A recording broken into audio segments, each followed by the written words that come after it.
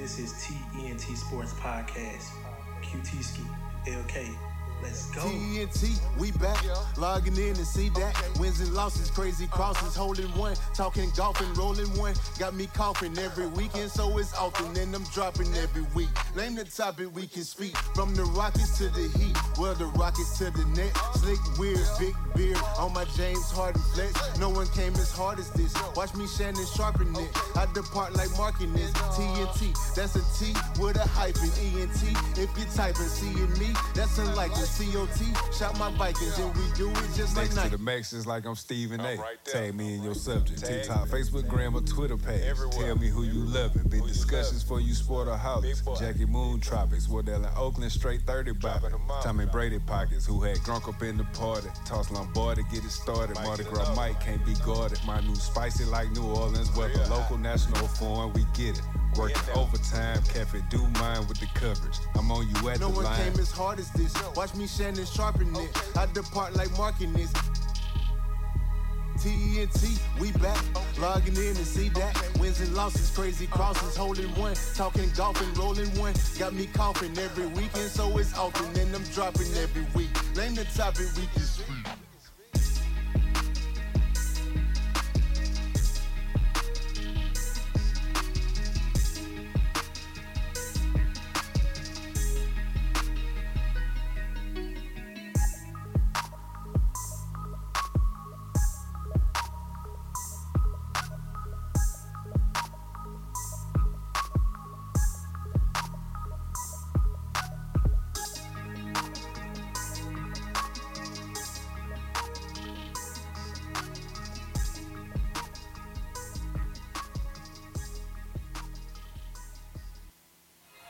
You are now tuned into T-ENT Sports Podcast with Terrence Bennett.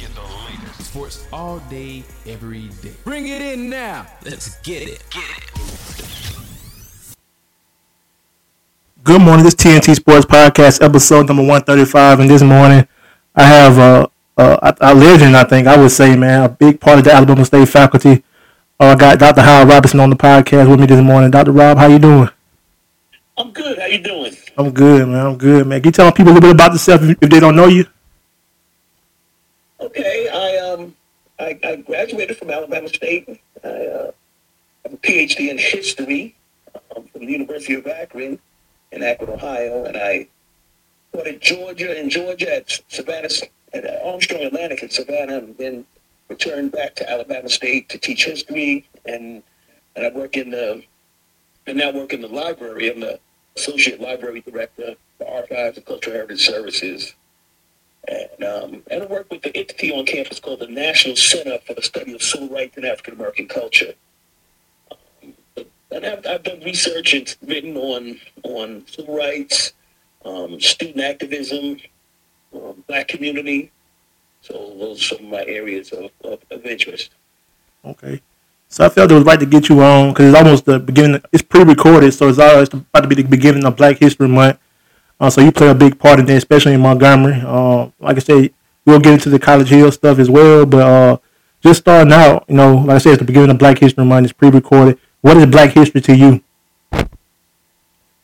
Well, I think that the idea of having a month dedicated to Black history or African American history grows out of sort of a larger, not only a phenomenon in the United States, but also sort of worldwide, where people of African descent, the justification for enslavement, exploitation, white supremacy was the idea that Black people had not contributed in any significant way to world history.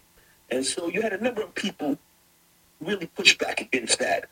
One of the more important ones was in the United States was Carter G. Woodson, who was a PhD historian, but he created an entity called the Association for the Study of Negro Life and History, which is now the Association for the Study of African American Life and History. And really, it was an effort to peel back the layers of history and to demonstrate and illustrate that Black people played a critical role in all facets of world history. And then you see that play out in the United States, in that this initiative really allows people, not only black people, but all people, to focus on the historic and the contributions that black people have made, in the United States, in their communities, but also worldwide. Okay. That's cool. So, what sparked your interest in the civil rights movement and Black history? Because I know for me, I'm born and raised in Troy, Alabama / Pike County, Alabama, same place where Mr. Good Trouble himself, Senator John Lewis, was born and raised. I always was interested in learning and talking about the civil rights movement. It was just something that I had a passion about. I felt it was important to know about all that. So, what sparked it for you? What gained your interest in it? Well, two things, several things. One is I came to Alabama State in 1981 from Roosevelt or Long Island, New York. And as a freshman, I found myself in a really completely different environment.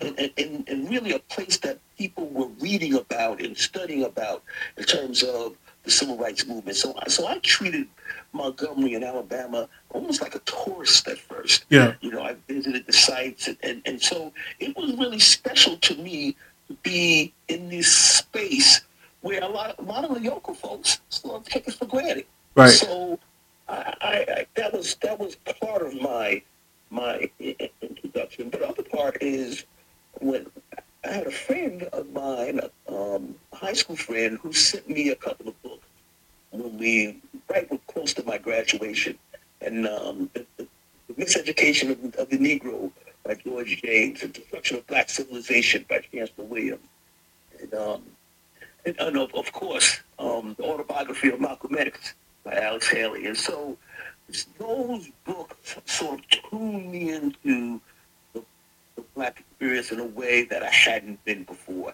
and really, sort of launched me on a quest to sort of understand the black experience and to sort of peel back those layers of knowledge and history that that that are not easily accessible to people, but becoming more so. And so those are some of the things that sort of turned me on to history. And then being in Montgomery, Alabama, arguably the birthplace of both the Confederacy and the Civil Rights Movement. Right. And this is a historic city to be in, and so to sort of take in all that this environment entails, and the people, to be able to meet and talk to the people who really played a role and participated in many historic events was really just sort of invigorating for me. Right. Yeah, definitely. There's a lot of history done. You pretty much go anywhere, you can touch on some type of history in Montgomery for sure. So. Oh yes. Yeah. So yeah, I'm living in New Orleans now, so I like to bring my wife back home and let her see what's done, man. Because a lot of people don't know a lot about it up here. So it's interesting to be able to tell people about it and show them. For sure. Right. Let me ask you this: if you had the opportunity to sit down with a civil rights leader, who would they be and why? Well, okay, I have had the opportunity to sit down with a whole bunch of civil rights leaders. Working with the National Center, we made a commitment maybe like 20 years ago that we wanted to bring to Alabama State every living civil rights leader that we could engage. Yeah. And we went about the process of doing that. So I got to sit and talk to a bunch of folks. The people I hadn't talked to would be probably Martin Luther King and Malcolm X. Yeah, they could be dead. Maybe W.E.B. Du Bois too. Yeah, they could be dead or alive. Just anybody that you. Yes. Those figures. Those are some powerful figures in American, in the world experience. And growing up, my idol was Malcolm X, right. And so getting being here in Montgomery, I really got to understand more intimately the tenacity of nonviolent resistance, the discipline of nonviolent resistance, and the effectiveness that it was employed, to effectuate change. So I grew a different type of respect for the soldiers of the civil rights movement. Okay. Cool. I think for me, if I could sit down with somebody, talk to them dead or alive, it'd definitely be Dr. King for sure. Mega Evers. So it's a lot of them. Definitely Malcolm X. Definitely a lot of them for sure. Yes. Go ahead. Well, and I remember as a student at Alabama State, I had a professor who made us go to hear Edie Nixon. And I went to the Silver Glass Auditorium and I listened to Edie Nixon. And what struck me was how good he was. So I later studying Edie Nixon, and then we have the Edie Nixon collection at Alabama State University in the archives. But studying him and his contributions, I was like, wow, this is a powerful man. He plays such an important role. But he didn't really appreciate, or he didn't feel appreciated. And so that struck me as I was able to sort of be exposed to him really in my college years. And so later on, as I met people who participated in different facets of the movement, I sort of measured them against that. And a lot of times, I did get to see people and talk to people who came to understand how critical and important the roles that they played in sort of transforming this nation. And so we have a whole sort of like a room at Alabama State that has been designed by an exhibit firm that highlights the life and contributions of Edie Nixon. Yeah. And so we do pay homage to that brother, and we try to celebrate, a lot of the people who put their lives on the line, and some of whom, died in the quest for Black liberation. Yeah. It's cool. And, another person, Reverend Richard Boone, worked with, while I was at Alabama State working with the National Center, we were assisted by Reverend Richard Boone. He went to Alabama State, was a member of the Student Nonviolent Coordinating Committee, SNCC. He was a member of the FCLC King's Organization, the Southern Christian Leadership Conference. But he was a really powerful figure in the civil rights movement throughout Alabama, and that was you talk about who would I like to sit down with. I really cherish. He's deceased now, but I really cherish the years that I got to work alongside him, and we talked about in real detail and in a real nuanced way. We talked about the personalities and the events and the confrontations and the triumphs, and I got to really see the movement through the eyes of an activist, and so that was a particularly rewarding experience. So you think, maybe you think like I talked about some of the giants that I would like to have sat down with, but I really am. I feel rewarded and blessed that I got to sit down with a brother like Richard Boone, and so sometimes it's those people that you don't ordinarily hear about, and you sit down and get to talk to them and really understand their life that you find so rewarding. Okay. So, and going back to the history of Montgomery, Alabama. So, Montgomery, Alabama is the civil rights movement in my eyes. How important is it to be taught? How is it be taught to younger kids, younger people? Because sometimes I feel like people forgot the sacrifices these great people made for us to be where we are today. Bloody Sunday was just name one of them. I look back at the sacrifices that these great people made, and they keep me grounded, and I want to live the right way. And so, you think it's important for the younger people to know? Because I think a lot of people don't even know about that, what they sacrificed for us. And I just look back at it, and it made me stay grounded. I think they have an idea about it. They've sort of heard about it, and which is disappointing in a sense. But Montgomery is such a powerful place, and so I wrote my thesis on a neighborhood in Montgomery, Centennial neighborhood, and then I wrote my dissertation on the impact of desegregation in Montgomery. So that allowed me over years to really study Montgomery in a real nuanced way. And then over the years, because I was the archivist at Alabama State for 14, 15 years, part of what we did was we had an oral history project. So we tried to capture the stories of these everyday foot soldiers and activists. And so, and I don't know, maybe I talked to 200 of these folks over the years and captured their stories. Um, and then you get to understand really how critical Montgomery is when you look at, the Freedom Riders came through Montgomery. There's a Freedom Ride Museum. You look at um, the King Parsonage. You look at Selma Montgomery Interpretive Center on the campus of Alabama State. You look at the state capitol, and that's the culminating location for the Selma Montgomery March, or the city of St. Jude is the last campsite on the Selma Montgomery March or the historic trail. So there's all of these.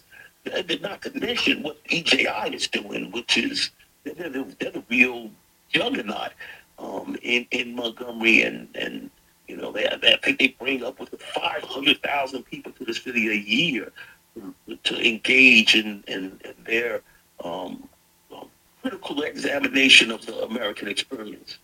And so Montgomery is just a powerful place. Yeah. And you just have to kind of walk the city and read the markers and just take advantage of some of the tours and really immerse yourself in this space. Right.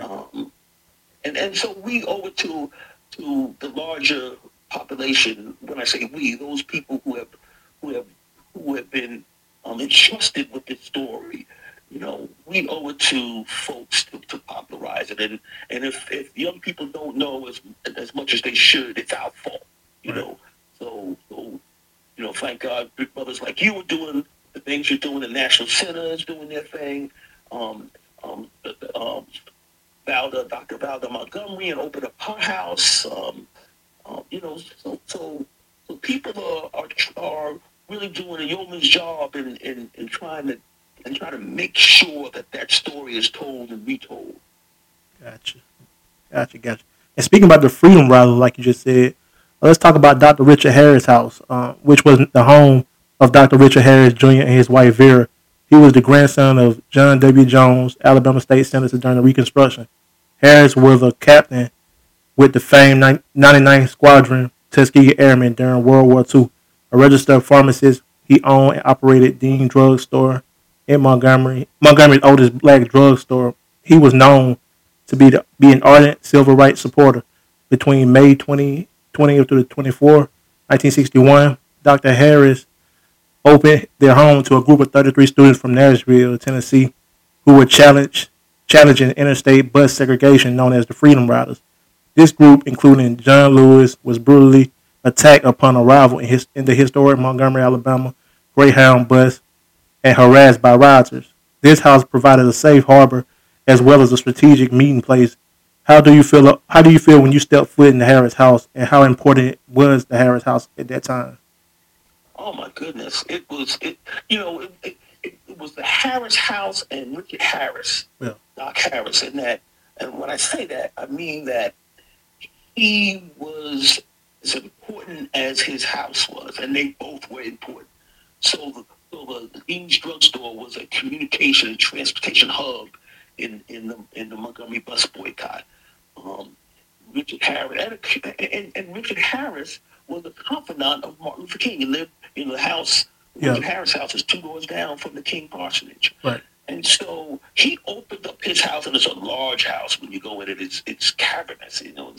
It's a huge house, and you go inside, and he invited, the really, if you think about it, those young people who participated in the Freedom Rides in '61, the governor had ordered their arrest. Yeah. And so they were being pursued.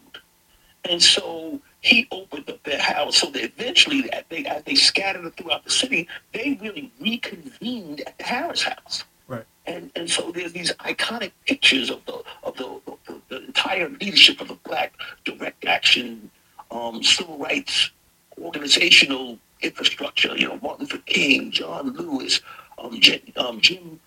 James Foreman of the Congress of Racial Equality. And so all of these folks are gathered in that house with all of the freedom riders who have been battered and beaten, and they plot their way forward. And so and then you walk in that house, and as the Dean's drugstore had closed down, they moved all of the accoutrements, all of the components of that drugstore into the house.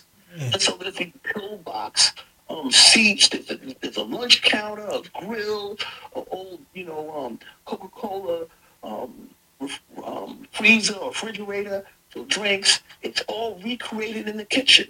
Man. And so it's like stepping into a living museum. And then you could see the pictures, and you could see those spaces where these events took place in that house. You know? So yeah, it's a powerful place to be. And I just applaud Dr. Valda Montgomery, who was the daughter of Richard Harris, for opening up the house and allowing people to visit. You know, when I taught classes at Alabama State, I used to teach my class. We used to have a lecture at the university, and then we held class in places like the Harris house. She would open up her house and let me have my classes in her house. Man. Because I wanted my students to experience being in that space. Man, that alone was an honor, honestly, just to be in that presence. Honestly. Yes. Definitely. Now, speaking on the Harris house, you took the cast of College Hill, so you were on the BET's College Hill Celebrity Edition, in which you taught the cast who were Amber Rose, Jocelyn Hernandez, Tiffany New York Pollard, Parker McKenna, Posey, Iman Shumpert, Quaylon, blaming on Quay Rogers, and Orion Browner, and Ray J. What was that class like, and how were they as students? It was interesting, and I was impressed that they took the whole enterprise seriously. They embraced what we were dealing with in the class, and like I teach regular civil rights classes, you're going to teach a civil rights class in Montgomery, Alabama. You would be a fool to teach it in the classroom. So we had one class where we would do lecture in the classroom, and then 2 days we would go out to a different location in Montgomery. And so we went to a variety of locations and held classes. And those types of experiences, the students couldn't help but being impacted by that. Right. And by what these spaces meant, particularly when we were able to give them some academic context for what happened in these spaces, and then for them to be in a slave quarters, for them to be at the Freedom Rider Museum or be at the Harris House. We went to the Dexter Avenue King Memorial Baptist, not just the church, but we went to the parsonage. Now, we weren't able to negotiate to get in the parsonage, but we held that class outside, and we talked about that parsonage. One of the powerful things is that King gives a sermon, and he's talking about this epiphany or this conversation with God he has in that house, sitting at the kitchen table.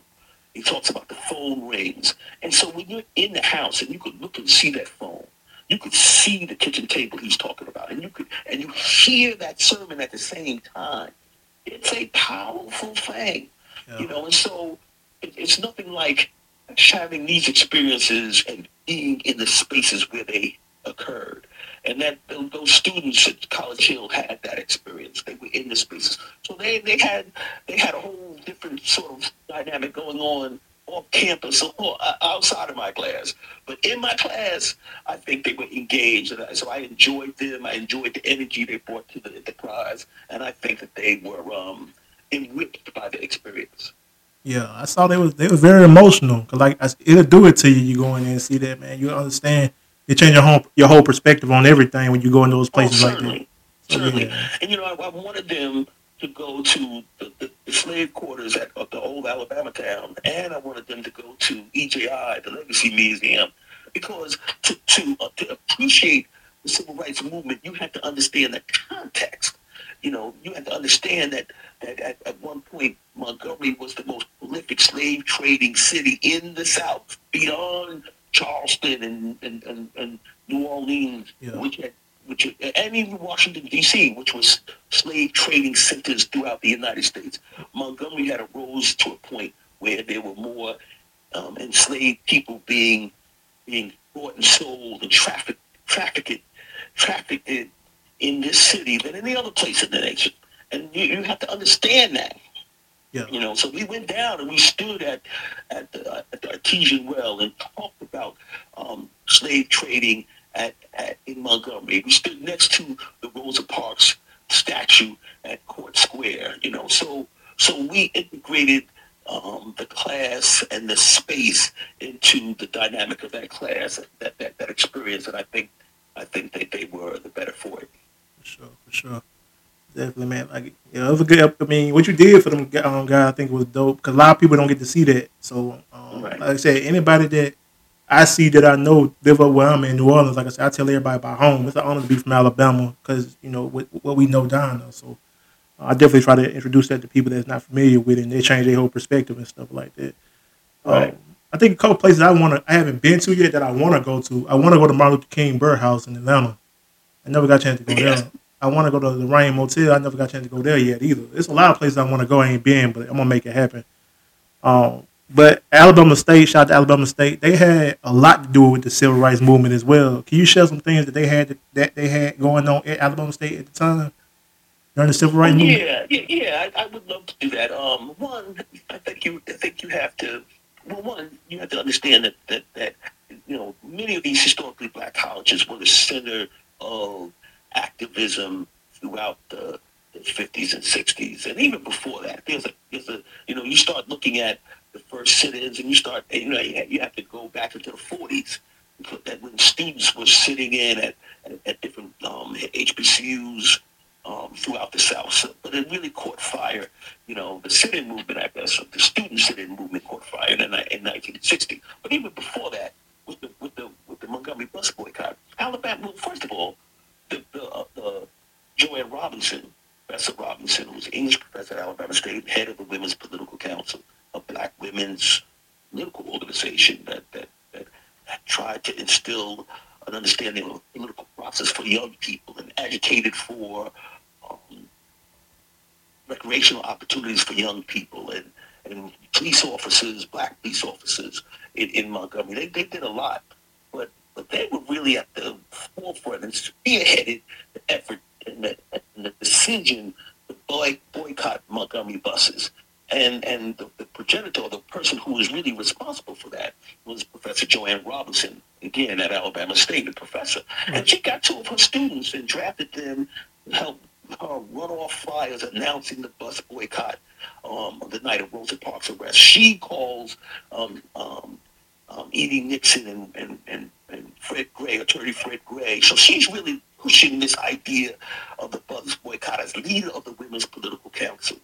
And so and then when after she calls Edie Nixon, he calls Martin Luther King and drafts Martin Luther King. So it's really these women at Alabama State who react to the arrest of Rosa Parks and launch this bus boycott, really in reaction to um, several women. There were really four women even before Rosa Parks in the same year who were arrested for violating the segregation ordinance. Right. And so these students were right there. They were with Joanne Robinson when she ran off these flyers.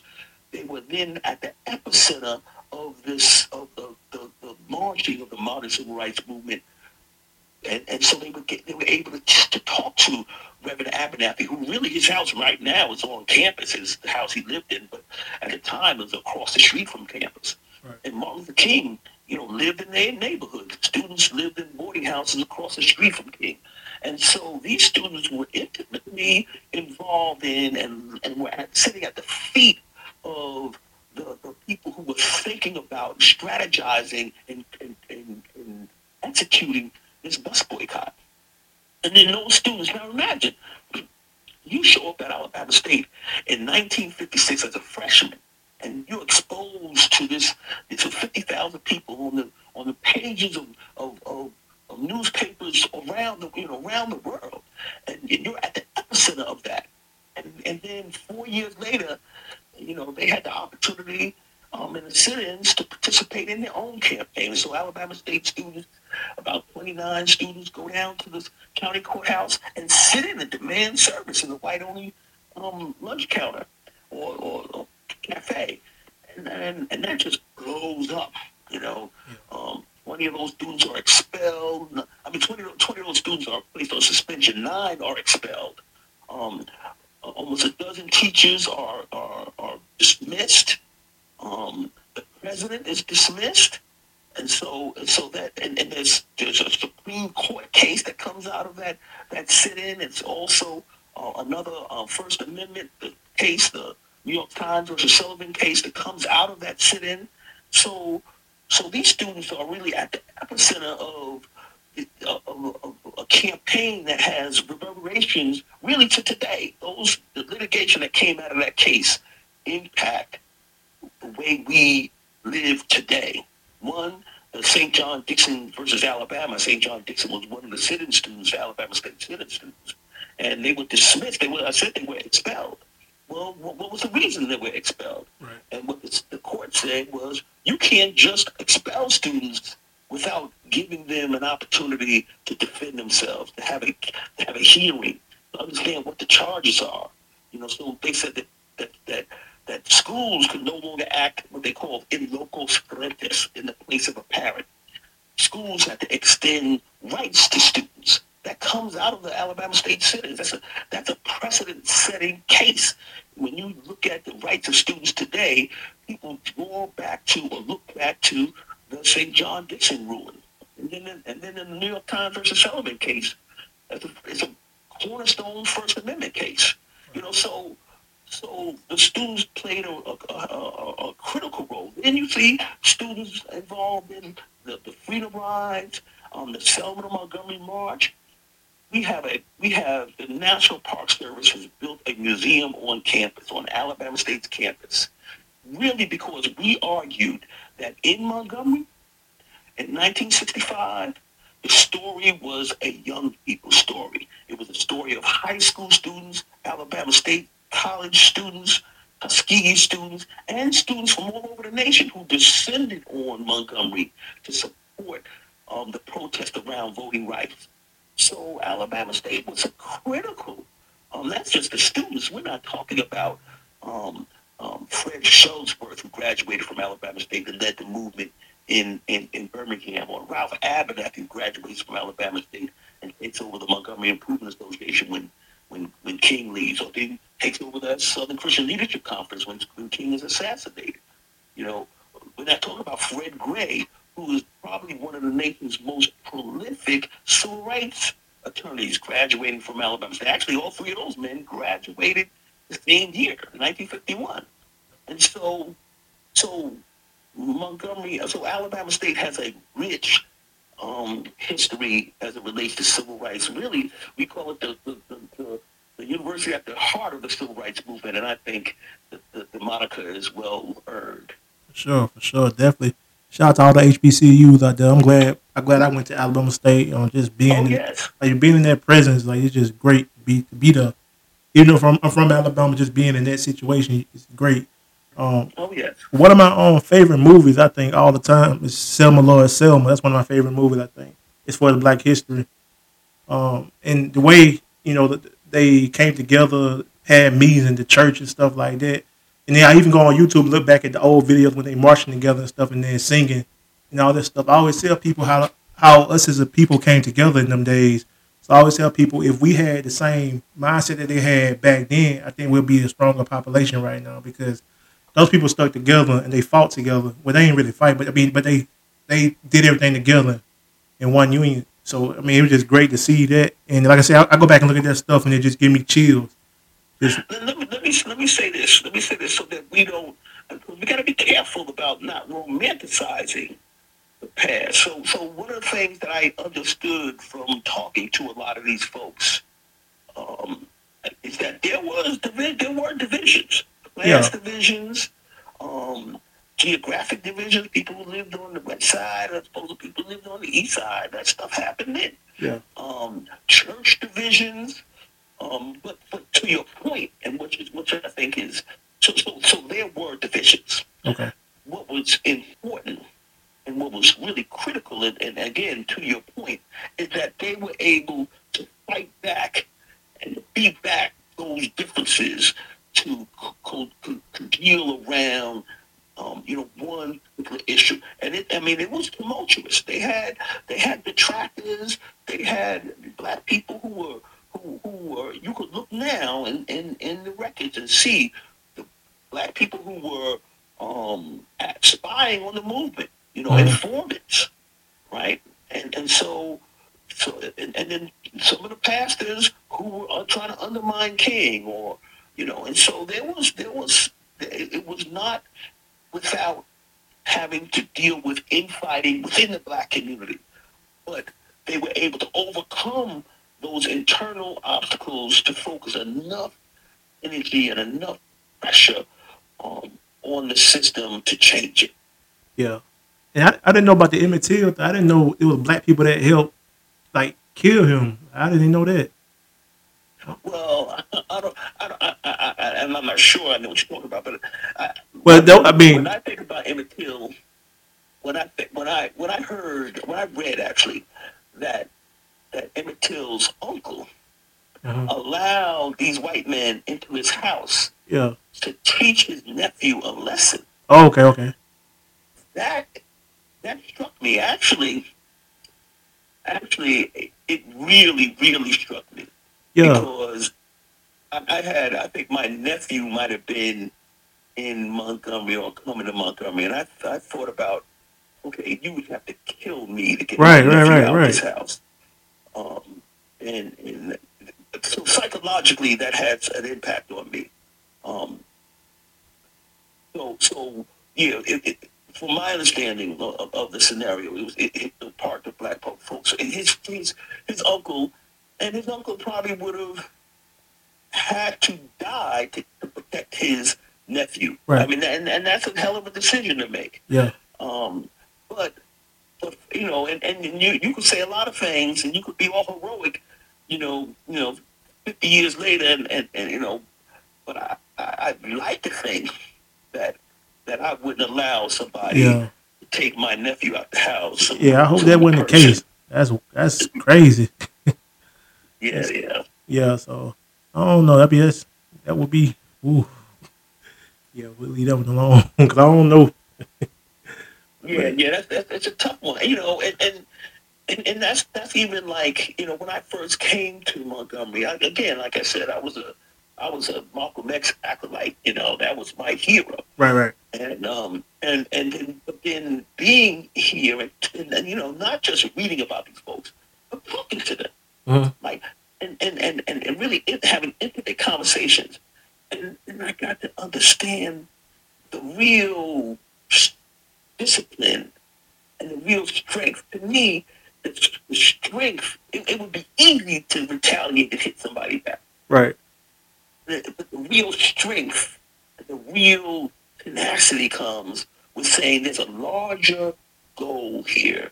And I'm going to sacrifice my pride. I'm going to sacrifice my body so that I could be a part of this nonviolent army and overcome this greater evil. That's a hell of a, Yeah. that's a hell of a personality there, Right. and even at the time, there were a lot of black people who couldn't do it. I can't do it, Uh-huh.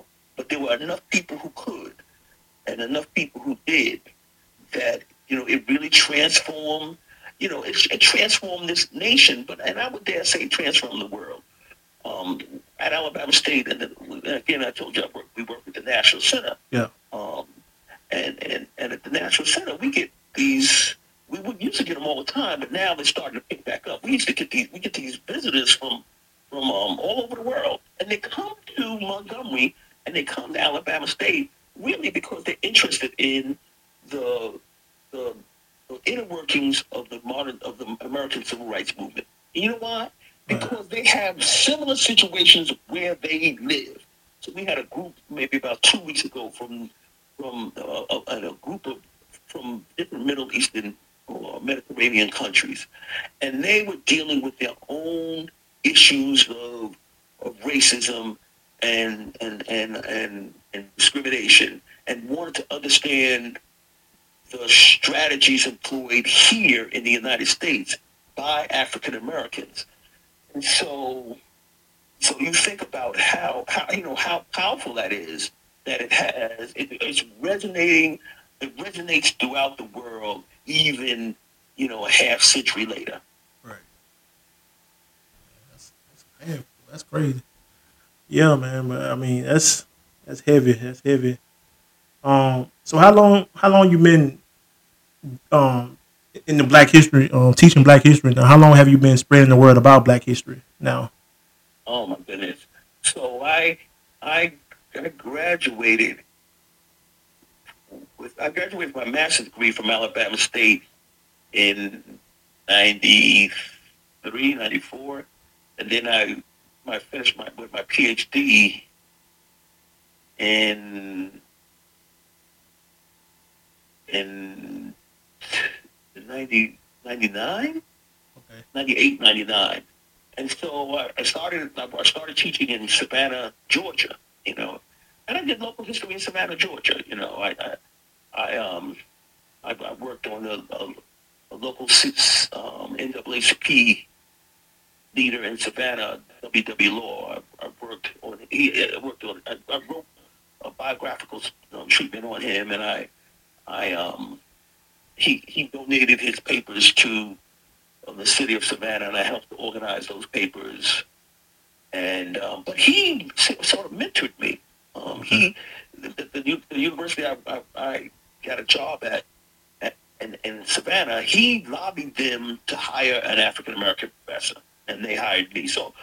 And he took me around Savannah and sort of gave me a thorough explanation over the course of years about the history of Savannah and the role of different people in its history.